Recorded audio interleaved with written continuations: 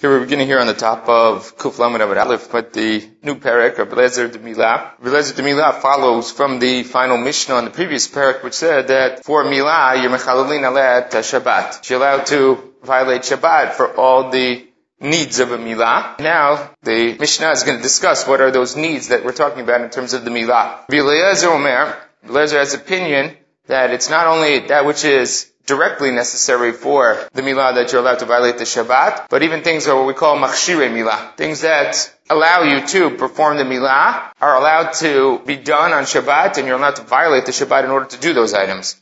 For instance, if he didn't bring the knife that he needs to perform the milah me'erev Shabbat, brings it on Shabbat openly. He has to carry it openly in the streets. Ubesakana, in the time when they had gzerot against doing milah, has to cover it up, hide it inside of his clothing, but he has a dim that see him put it in so they know what he's carrying. Vod, Amar Rabbi Eliezer, Kortim eitzim lasot pechamim. You can even cut wood, trees, to make coals. Lasot barzel, to make the knife that you need for the milah. Klal Amar Rabbi Akiva. Rabbi Akiva disagrees with this principle of Rabbi Eliezer. Kol melacha shefsar lasuta me'erev Shabbat eino dochat Shabbat. Any item that you could have performed on Erev Shabbat and in no way would have detracted from the situation, then you cannot do it on Shabbat itself. Since you had the equal opportunity to do it before Shabbat, there's no reason to leave it till Shabbat in order to do it on Shabbat and violate the Shabbat. You had a possibility of doing it without violating the Shabbat. She'ev shalasotu me'erev Shabbat, if it's something that is impossible to do prior to the time, or something that, for whatever reason, would be detracted from if you did it beforehand, then it's docha et Shabbat. Then it is docha et Shabbat. So, here we have two views of what the din of milah dochet Shabbat is. There's a review of Rabbi Eliezer, which means basically anything that you need for the milah, has included preparatory items, anything to make, create, anything that is associated with the milah is considered to be fine or proper to violate the Shabbat for. And that's what it means. Both the milah and machshirei milah you're allowed to violate the Shabbat for. On the other hand, Rabbi Akiva says it's only tzorchei milah that you're allowed to violate the Shabbat for, but machshirei milah, things that are preparatory in nature, those all could have been done before the Shabbat, and therefore they do not violate the Shabbat. Ibailu, Taimo de Rabbi Eliezer mishum chavuve mitzvah, o dilma mishum chashto. What is the reason that you have to carry the knife out in open when you're bringing it to the Brit Milah? Two possibilities. One possibility is because you want to demonstrate your love for the mitzvah, demonstrate your excitement for the mitzvah, so we do a public demonstration of bringing the knife to do the mitzvah. Or is it simply that we're worried about what people are going to think you're carrying? Are you carrying personal objects on Shabbat? People are going to say, what is this person carrying? So we want you to carry it in the open so they know that what you're carrying is for the milah. L'may nafkamina. What does it make a difference? So that when there's no gzeira, when there is no sakana, are you allowed to bring the knife hidden, but you had a dim that saw you put it away? If it's for the mitzvah itself, then you can't hide it, because the whole idea is to demonstrate publicly your love for the mitzvah, your excitement about the mitzvah.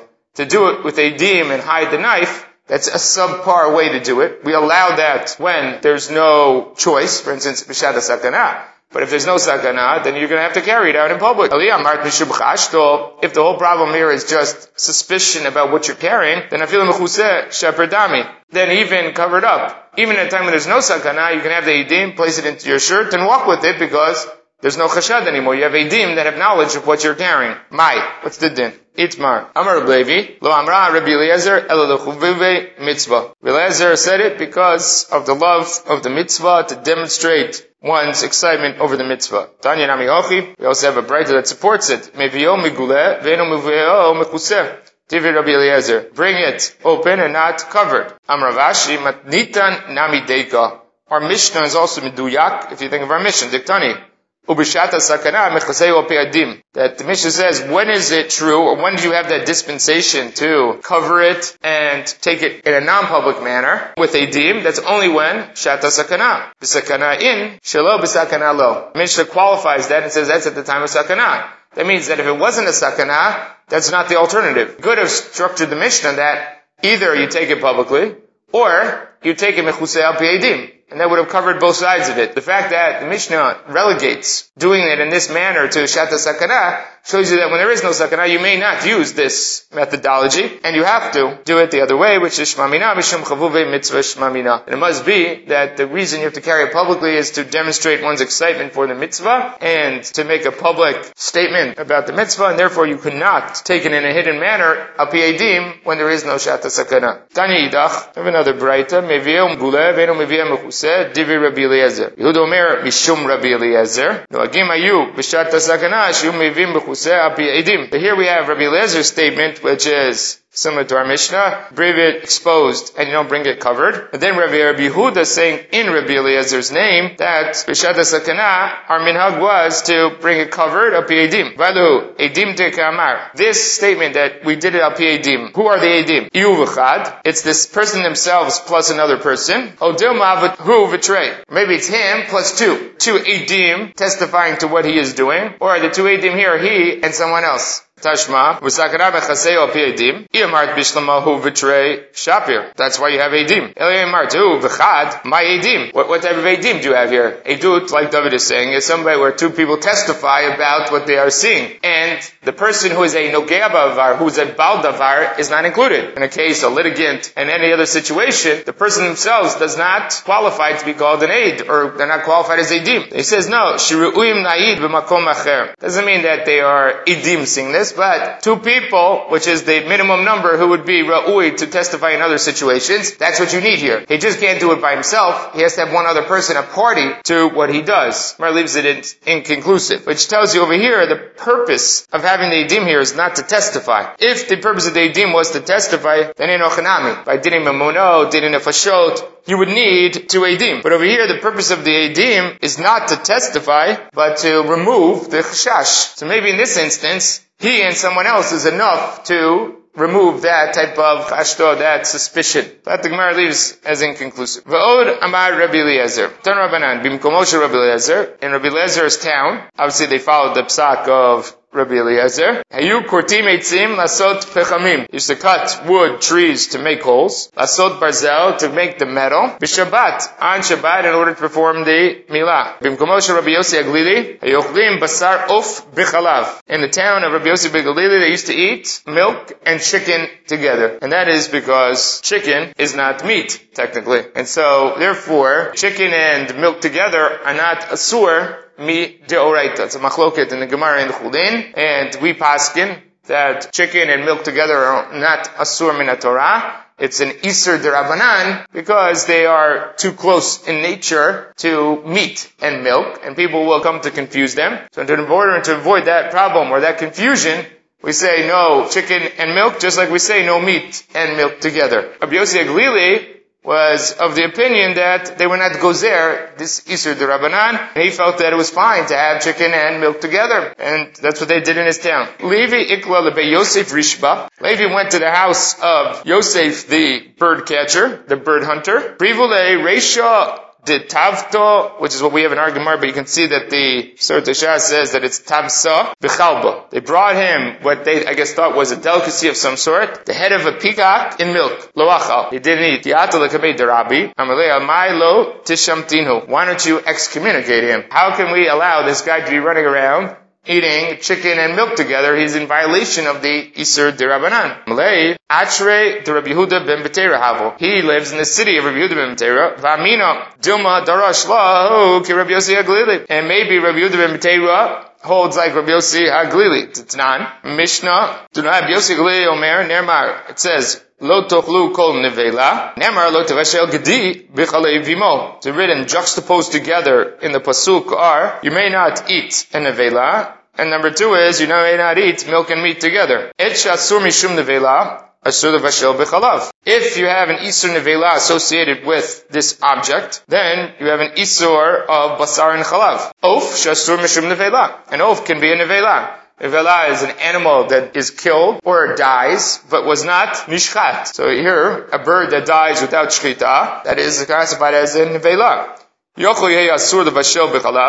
it seems that oaf qualifies, based on the pasuk, to be classified as one of those items that's asur b'basar v'chalav. Tamalomar b'chalei vimo. Pasuk, the way the it conveys the Isur of Basar B'chalav is do not cook the Gdi, the kid, in its mother's milk. Yatza'of. Shein lo chalavim. The bird is not a mammal in that sense. It doesn't have mother's milk, which the child drinks from or can be cooked in. Because of that, Rabbi Yossi Glili believes that birds and milk together are not considered to be milk and meat together. And he didn't have this Isur D'Rabbanan. And so Rabbi said that maybe this Yosef Rishba, who lived in the city of Rabbi Yehuda ben Beteira, was following this position of Rabbi Yossi Glili, and therefore he didn't want to excommunicate him because he didn't think he was doing it out of spite or disregard for the Chachamim. He was following whoever was the Morad Atra of his city. Amar Rabbi Yitzchak. There's a city in Eretz Yisrael who followed the position of Rabbi Eliezer. They used to die on time. They used to live a full life. There was a time when the Romans outlawed Milah for all the Jews. But this city was accepted from that Gezerah. So number one, we know that the punishment for violating the Shabbat is punishment of karet, which would be one of the parts of karet is shortening one's life. The fact that the Gemara indicates here that they lived a full life meant that they weren't classified or had to have violated the Shabbat and be chayav karet. That's number one. Number two is they see this extraterrestrial indication that this is true, that Rabbi Eliezer, maybe the halacha is like Rabbi Eliezer, is because you have a gzeirah, this terrible thing that they outlaw milah, and yet, in this one city where they followed the position of Rabbi Eliezer, they are accepted from this decree. So they saw this as a sign from heaven. Maybe Rabbi Eliezer is right. Very interesting, because Rabbi Eliezer, also in the Gemara in Baba Metzia, when he has the argument with the Chachamim, al Taranor Shachnai, over there also, there's an intervention from heaven to support the position of Rabbi Eliezer. So this is characteristic of Rabbi Eliezer, who took positions that were controversial in some sense. He was against the majority. And nevertheless, in these situations, the Gemara sees these heavenly interventions to support the position of Rabbi Eliezer. That's such a miracle. Right, it's not as direct as the story in Baba Metzia, but it's still very interesting that the Gemara even quotes this idea that there was support for Rabbi Eliezer's position in this city that followed his view. Tanya, Rabbi Shimon ben Gamliel Omer, Kol mitzvah shekiblu aleihem b'simcha go milah. Any mitzvah which they accepted upon themselves with excitement, with happiness, go milah. Like Brit Milah, Dichtiv, Sas Anochi Alim Ratecha, Motzeis Shalal Rav. I am happy, excited, Alim Ratecha, on your words. Motzeis Shalal is someone who's found a large, bountiful booty. So Im Ratecha, your word. What was the first tzivui, the first mitzvah given is Brit Milah. Sas Anochi Alim Ratecha, Motzeis Shalal Rav, that is referencing Milah. Adayin osim ota b'simcha. We still perform it b'simcha. Meaning that we do a mishteh. We have a sudah associated with the mitzvah. That's what we have, sudat Brit Milah. Now, Sas Anochi Alim Ratech Motzei Shalarav is one of the psukim. When they bring the baby in, when they're preparing for the milah, that's one of the psukim that they say as an introductory pasuk. I think we also say it on Rosh Hashanah. Before we blow the shofar, there we spell out Kara Satan, and the one that's for the sin that's there for Satan is this pasuk of Sas Anochi Alim Ratecha Kemotzei Shalal Rav. The two times that we happen to mention this pasuk in a ritual sense. Chol mitzvah shekiblu aleihem biktata, and any mitzvah which they accepted with reluctance, with a little bit of controversy, Pigon, Arayot, Is Arayot Dichtiv, Vaishma Moshe Am Buchen Mishpechutav. Did this earlier. Moshe sees the people crying Lim Mishpechutav, according to their families, Al Ishke Mishpechotav. Not just that they were crying amongst themselves and their families, but because of their families. Adayin Oseinota Biktata. That mitzvah still involves machloket, controversy. And how does the Gemara demonstrate that? Deleka ketubah, delo rami ba tigra. There's never a ketubah that doesn't have a fight over it. There's always some sort of machloket that arises in the marriage process or in the negotiations of the marriage process. And they see that as a residual of the original acceptance of this mitzvah as being less than enthusiastic. Because of that, it leaves a residual bad feeling in the mitzvah that comes up in these negotiations. Tanya, Rabbi Shimon ben Elazar Omer, Kol mitzvah shmasru Yisrael atzman aleihem lemitah. Any mitzvah which Bnei Yisrael gave up their life for, Shat Gzerat Malchut, when there were decrees. Kigon. Examples of that are Avodat Kochavim and Milah, Avodah Zarah and Brit Milah. Adayin hi muchzeket b'yadam. Then they still hold tight to that mitzvah. Those mitzvot are performed and kept despite time and despite the difficulties. Those are the two here, Avodah Zarah and Milah. Chol mitzvah shelo masru Yisrael atzman alei l'mitah. Mitzvot where people did not give up their life in support of the mitzvah when they were decrees. V'shal gzerat malchut. Gugon. Tefillin. Example, tefillin. Adayin hi mirufa b'yadam. It's still weak in their hand. Damar Rabbi Yanai. Rabbi says, Tefillin tzrichim guf naki, Elisha bal knafayim. A person who puts on tefillin requires a clean body, like Elisha bal knafayim. We have no evidence that Elisha bal knafayim had a clean body. The Gemara makes the assumption that because Elisha bal knafayim is associated with tefillin in a very positive manner, that obviously that he had a guf naki. Maihi, what does it mean that you have to have a guf naki? Amar Baya shelo yafiach lehem. Person may not flatulate when he's wearing them. Rav Amar shelo yishan behem, that you may not sleep in them. So that's the requirement for guf naki. And I pointed this out in the past. The Gemara mentions it here, but the Rishonim mention even more strength is that people were very lax in the mitzvah of talit and tefillin in the time of the Rishonim. Part of it related to the idea that in the time of the Amoraim, when they wore tefillin all day. And by the time they get to the Rishonim, or I'm sure the Gemara is already mentioning it, keep a guf naki all day was something that was difficult. So they didn't put on tefillin at all. Wasn't that they just put it on for a short period of time. Innovation to put on tefillin just for davening is a much later innovation in order to allow people to put on tefillin with a guf naki and not feel they can't put on tefillin at all. That innovation allows us to put on tefillin today for a short period of time. There's been a comeback of the people wearing tefillin all day. Something that's happened in the last 10 years or so, where you see more and more people wearing tefillin over a longer duration, a longer period of time. But in the time of the Rishonim, Tosafot mentions it, Ibn Ezra mentions it, all of them start to mention this idea that people were not wearing talit and tefillin, and Ibn Ezra says, at least you should wear it for davening. And they're pressing the people to perform the mitzvot that we take for granted today, that everybody puts on talis and tefillin. Tefillin's a serious issue. Gemara in Shoshana says that, Poshei Yisrael begufan, those people that are true sinners are people, karkafta lo manach head or skull, the lo manach tefillin, that doesn't have tefillin on it. That's a serious violation, or a serious sin is considered someone who doesn't put on tefillin. But we see here that the Gemara says, since they were not moser nefesh al tefillin, that mitzvah didn't stay strong with them. Why is he called Elisha, man of wings? There was a time when there was a decree against Israel. Anybody puts on tefillin, they're going to puncture his head. In the Mamida Keneged Midah, if you put on tefillin, they're going to puncture a hole in the skull exactly where you put on the tefillin. Despite the fact Elisha was putting on tefillin, he went out to the shuk, and some government official sees him. Elisha ben Kafayim takes off. The Kastor chases him down. He catches up with him. Takes him off his head quickly and puts him into his hand. Says, what's in your hand? The wings of a dove. He opens up his hand, and sure enough, there are wings of a dove there. That's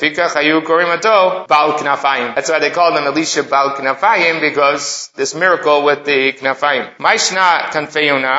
Why did he say, when he asked him what's in your hand, why did he pick the kanfei yonah? Below Amarle Sharo Fot, and he didn't pick any other bird. Mishum, the Damya Knesset Yisrael the Yonah. Because Bnei Israel are compared to the Yonah. Shenemar, Pasuk says in Tehillim, Kanfei Yonah nechpa bakesef, vevrota biyarakrak charutz. That the wings of the Yonah are covered in silver, and its pinions are like yellow gold. Here it's describing Bnei Israel, and it describes them like these silver wings of the Yonah. So because of that, he picked the Yonah. Just like by the Yonah, its wings protected. So do Bnei Israel, the mitzvot protect them. What's unique about the wings of a Yonah? So Rashi says over here, that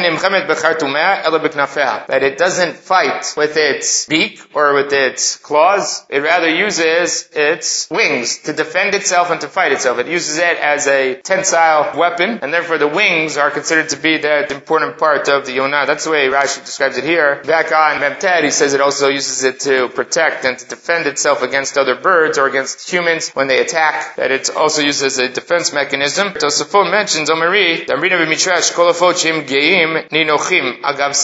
any other bird, when they're tired, they relax. When it's tired, it keeps one wing flapping and rests the other wing. That's a continuous motion, the wings being something where they never rest. So too, the Bnei Yisrael are constantly involved in mitzvot. That's where Tosafot explains it back on Memtet Amud Aleph. The question is, what is this proof about them not being Moser Nefesh al Tefillin? So Rashi here says, the reason that they mention the story is because Elisha Baal Knafayim was unusual. He was the only one wearing Tefillin during the time of the decree. He was the only one that was willing to be Moser Nefesh, whereas everybody else wasn't. On the other hand, Tosafot says, Elisha Baal Knafayim is the problem here. He was not Moser Nefesh for the Tefillin because he didn't keep them on. He took them off and hid them. And so that's the problem over here. He didn't tell the truth and say that they were tefillin. That's what the Rashbam says with regards to this. So the story is brought according to Rashi to shed light on others that did not act like Elisha Baal Knafayim. Whereas Tosafot says Elisha Baal Knafayim himself is what the problem is, because he wasn't willing to say that it was tefillin, and he said it was kanfei Yonah. Despite the fact that the story sounds miraculous, sounds like things went well for him, nevertheless, he should have been Moser Nefesh for the mitzvah of tefillin b'shat Gzerat HaMalchut. Amar Rav Abba bar Rav Ado, Amar Rabbi Yitzchak, Pamachat, shachachu v'lo hiviu izmel me'er Shabbat. They did not bring the Mila knife before Shabbat. V'hiviu b'Shabbat derech gagot v'derech chatzerot. They brought it by going from roof to roof and through the chatzerot and through the courtyards. Shelo b'rtzon Reb Eliezer, against the position of Rabbi Eliezer. I don't think it literally means Shelo b'rtzon Rabbi Eliezer, that he didn't approve, but it's against that position that Rabbi Eliezer had staked out. This was problematic. Matkila Rav Yosef, Shelo b'rtzon Rabbi Eliezer. Aved Rabba, what do you mean it's not going to Rabbi Eliezer? It's just the opposite. Rabbi Eliezer, he's the shari. He's the one that allows you, when you don't do something on Erev Shabbat, to do it on Shabbat.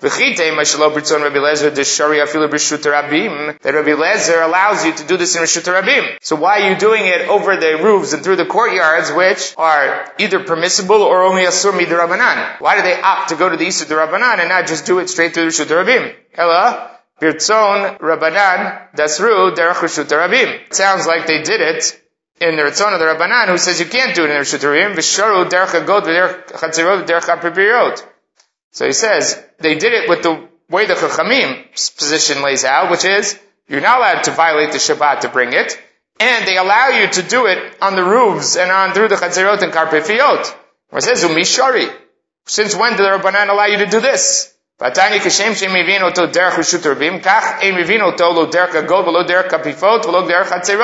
Rabbanan, when they said something's not allowed, they said, you can't violate an Isur d'Oraita before Milah, you can't violate an Isur de Rabbanan. The Rabbanan were ma'amid divrehem afilu b'makom karet. The Chamimah goes there. They goes there across the board. Even in the face of an Isur karet of Milah, they said you can't violate the Shabbos. If you didn't bring it beforehand, you can't do it on Shabbat. Even if it's only a violation of Isur de Rabbanan. So how can you claim over here that this is Britzon Rabbanan? The Rabbanan say no bringing it. That means not through an Isur d'Oraita Reshut Rabim and not through an Isur de Rabbanan. Over the Gagot, Chatzerot, and Karpifiot. So if that's the case, it's not like the Rabbanan either.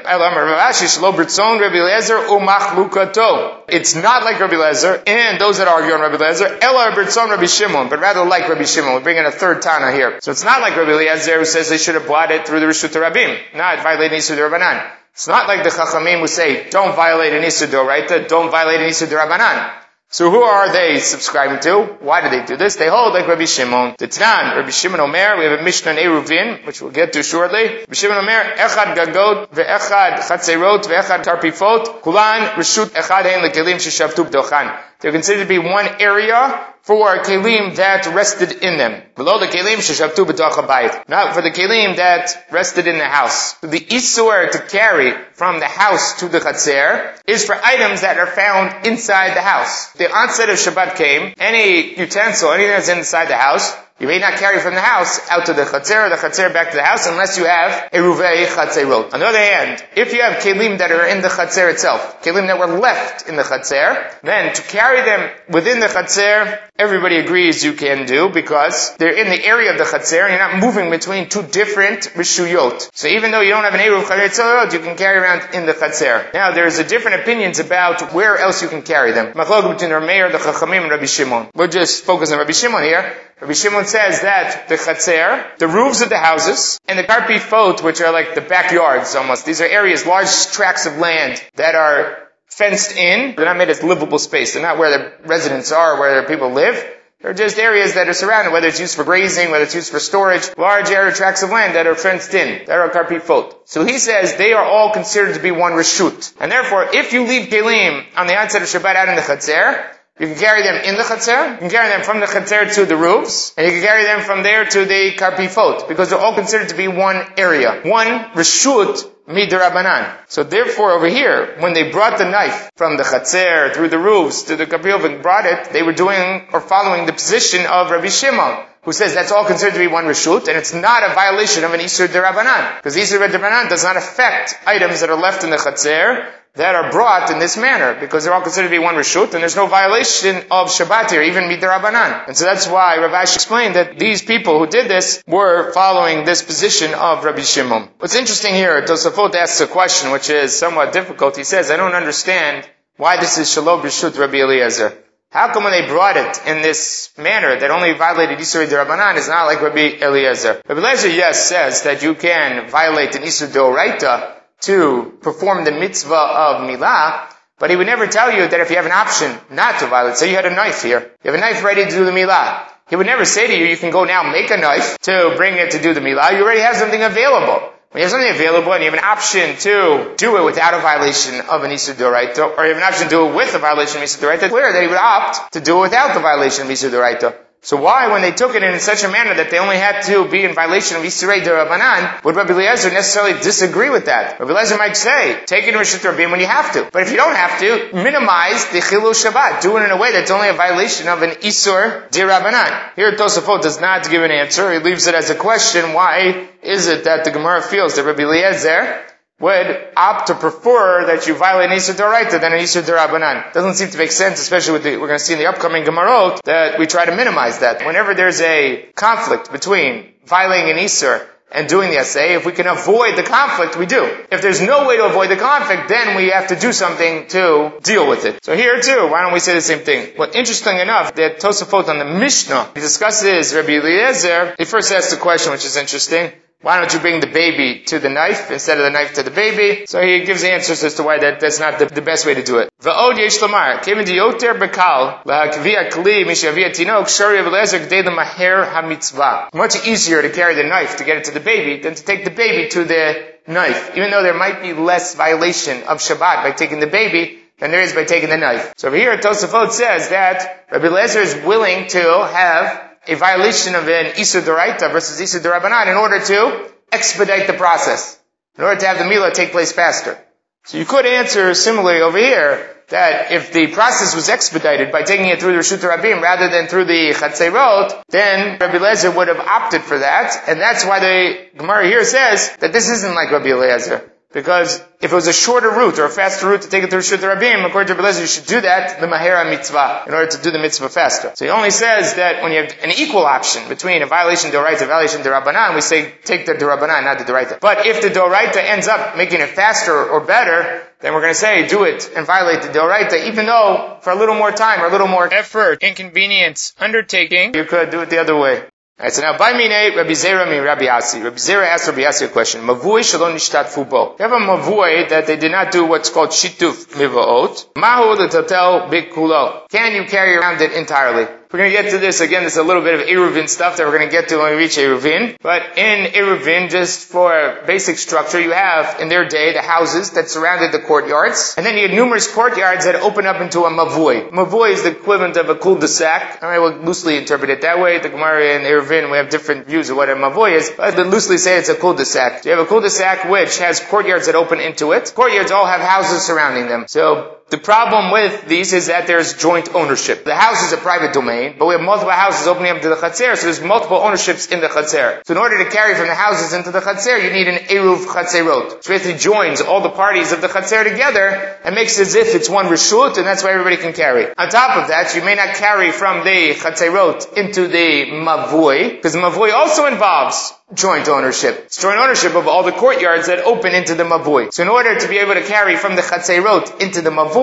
or from the Mavui into the Chatzerot, you have to do what's called the Shituf Mivoot. You have to join together, similar to an Erev Chatzerot, but it's just done for a Mavui. You join together in order to allow everybody to carry from the courtyards into the Mavui, and from the Mavui into the courtyards. So the question is, we just saw here, that if you have a Chatzer, and you leave items in the Chatzer, you're allowed to carry them on the Gagot, you're allowed to carry them throughout the whole Chatzer, at least a minimum of through the Chatzer, and maybe you carry them into the Gagot or Karpifot. You have all these options because the Chatzer has its own standing. The question he's asking is, what's the standing of the Mavui? So he didn't perform a Shituf Mivot, and you have items, utensils that were left in the Mavui. On Shabbat, can you carry them internally in the Mavui? Do they have the same din like a Chatzer? A Chatzer, if you leave the utensils there and you did not make an Erev Chatzerot, you're allowed to carry those items around the Chatzer without any problem. You can carry in the Chatzer itself, because that's the rule of the Chatzer. The problem is from the bayit to the Chatzer, not the Chatzer itself. Rashi over here says something very interesting. He says, wear your clothing in the house, go out to the Chatzer, undo your clothing, and then you can carry them wherever you want in the Chatzer. Rikiv Eger says, Tzarchi Gadol, those are kelim of the bayit.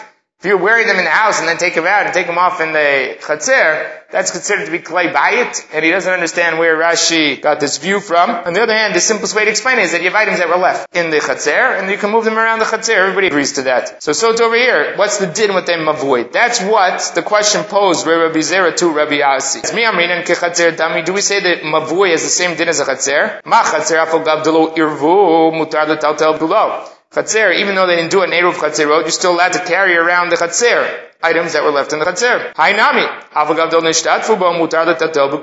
So too, the Mavui, if you don't have the Shituf Mivot, if you're kelim that were left in the Mavui, you could carry them around the Mavui. O Dilma, lo dami, the Chatzer. Maybe it's not similar to a Chatzer. Chatzer, itlei dalid mechitzot. One of the definitions of a courtyard is that it has 4 walls around it. Since it has 4 walls around it, that makes it unique. But Mavui, you do not have 4 walls to it.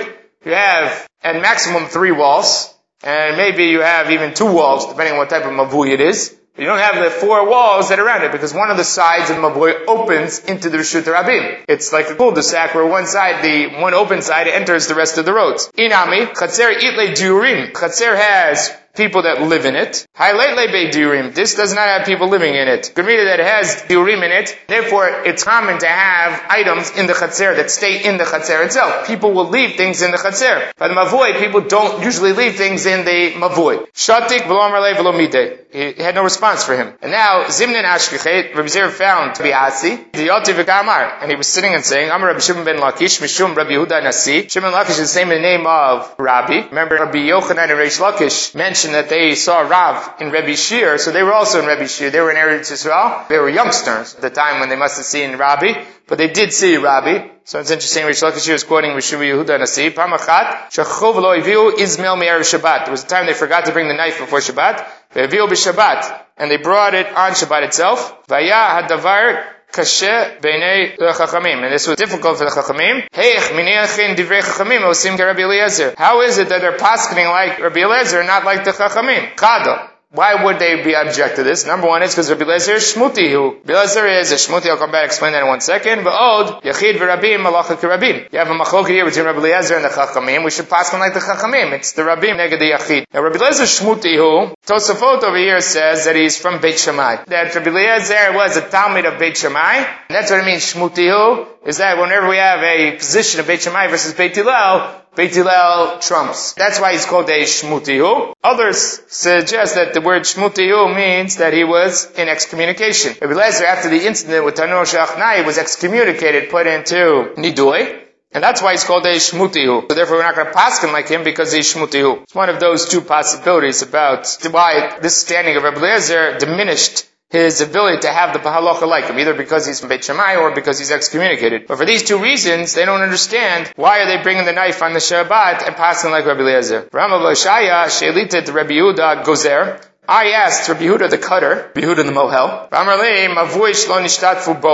the story is like this. It wasn't that they brought it through the Reshut Rabim. It wasn't that they were following the position of Rabbi Eliezer. But the case or the incident was like this. It was a mavoi that they didn't have a shituf in. Vaitua mihai reish lahai reish, and they brought it from one end to the other end. And the baby was one end of the mavoi, and the knife was on the other end of the mavoi, and they just carried the knife through the mavoi itself. So that would obviously not be passing like Rabbi Eliezer, and even the Chachamim would agree to this because you're carrying internally in the mavoi, and this is a mavoi that doesn't have shituf. Now the problem is, you have now Rabbi Zera pose this question to Rabbi Asi, and Rabbi Asi didn't give him an answer. Now all of a sudden he hears Rabbi Asi darshaning and telling over all this information about the story of Reish Lakish and Rebbe, and then Rabbi Yehuda goes there, and basically what he's saying is, you're allowed to carry in a mavoi shelo nishtatev. So he says to him now, Amrlei, Tzirlei Ma'ar, mavoi shelo nishtatvu mutar l'tatel b'kulo? You hold, Rabbi Asi, that you're allowed to carry throughout this whole thing? Yeah, that's what I hold. There was a time I asked you this question, and you didn't answer me. You didn't respond at all. So he said, says maybe because of the flow, it came back to you. I would call this mind association. You were going over, you were chazering over your Torah Shabbal Peh, and as you were chazering over your Torah Shabbal Peh, through a mind association, you remembered this halakha that you had heard, or this incident that you heard with Reish Lakish, Mishum, Ravi, and then the story with Rabbi Oshaya afterwards. Amrlayin, he says, that is the case. Agav shitfari hatali gemari. When you posed the question to me directly, I couldn't remember. I didn't think. I didn't have anything to answer to you. Later on, or another time when I was chazering my Torah Shabbal Peh, and as I was going over it, through mind association, I remembered this, and that's how I continued to say it. So now that I remembered it, you're right, that is the halacha, and that's the way I paskin, that a mavoi that doesn't have a shituf in it has the same din as a chatzer that doesn't have an eruv in it, and you're allowed to carry throughout the mavoi. Itmar, Amar Rabbi Zera, Amar Rav, mavoi shelo nishtatfu bo, ein metaltalin bo ela b'dalet amot. So now, all of a sudden, you have a statement of Rabbi Zera. He asked Rabbi Asi what the halacha was.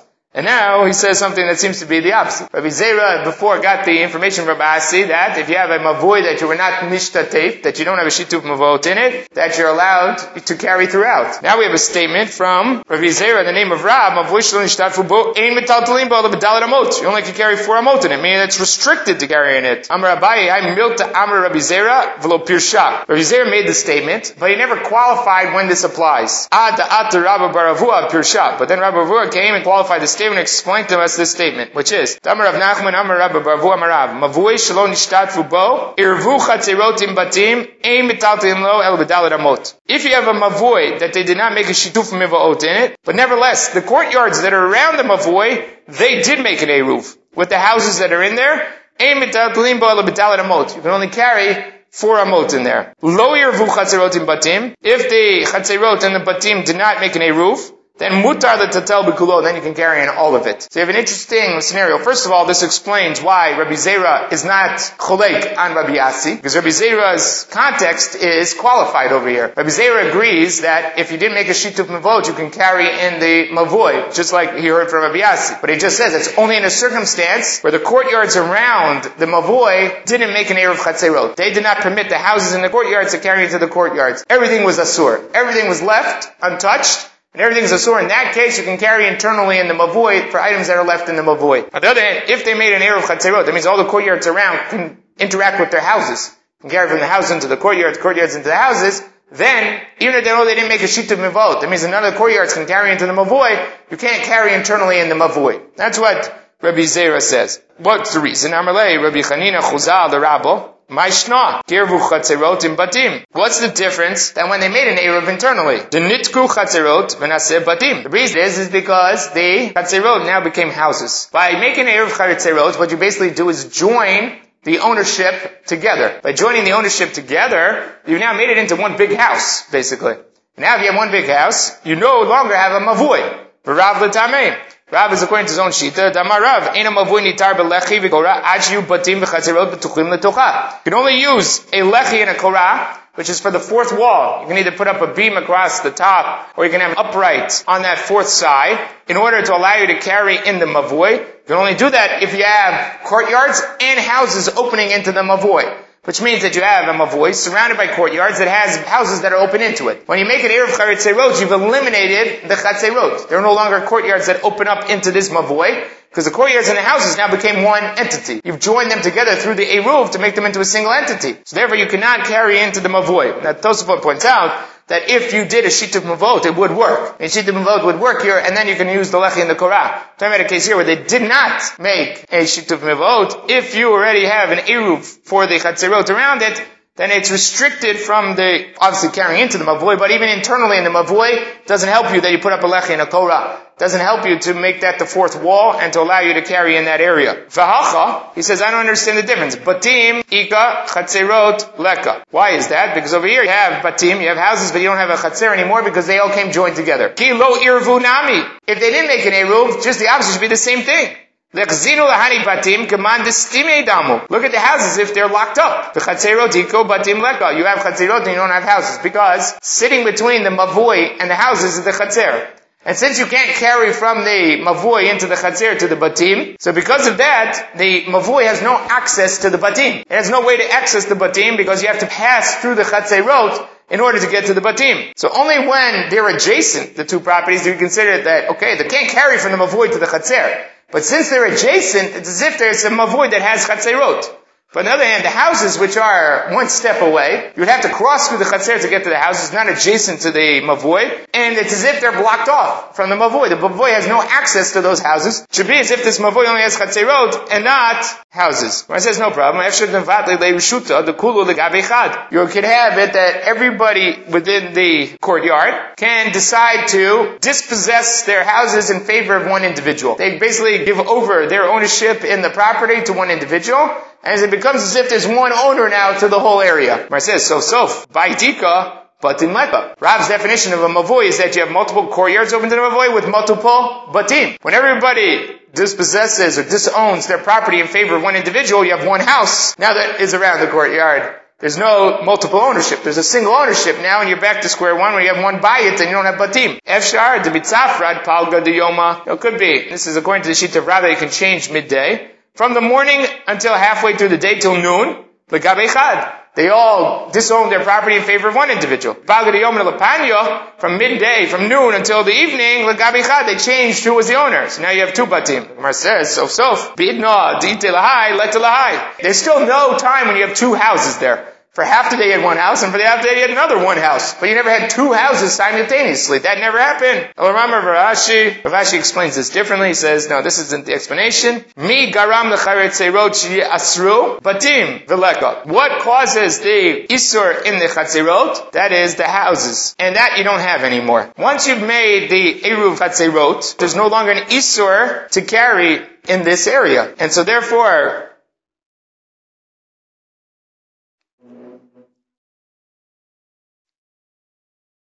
so that, therefore, you've now taken away the status of the chatzer. Before this point in time, the chatzer, had you left items or utensils in the chatzer, you would have been able to carry them in the chatzer, and you would have been able to carry them in the chatzer, to the karpaf, to the gag.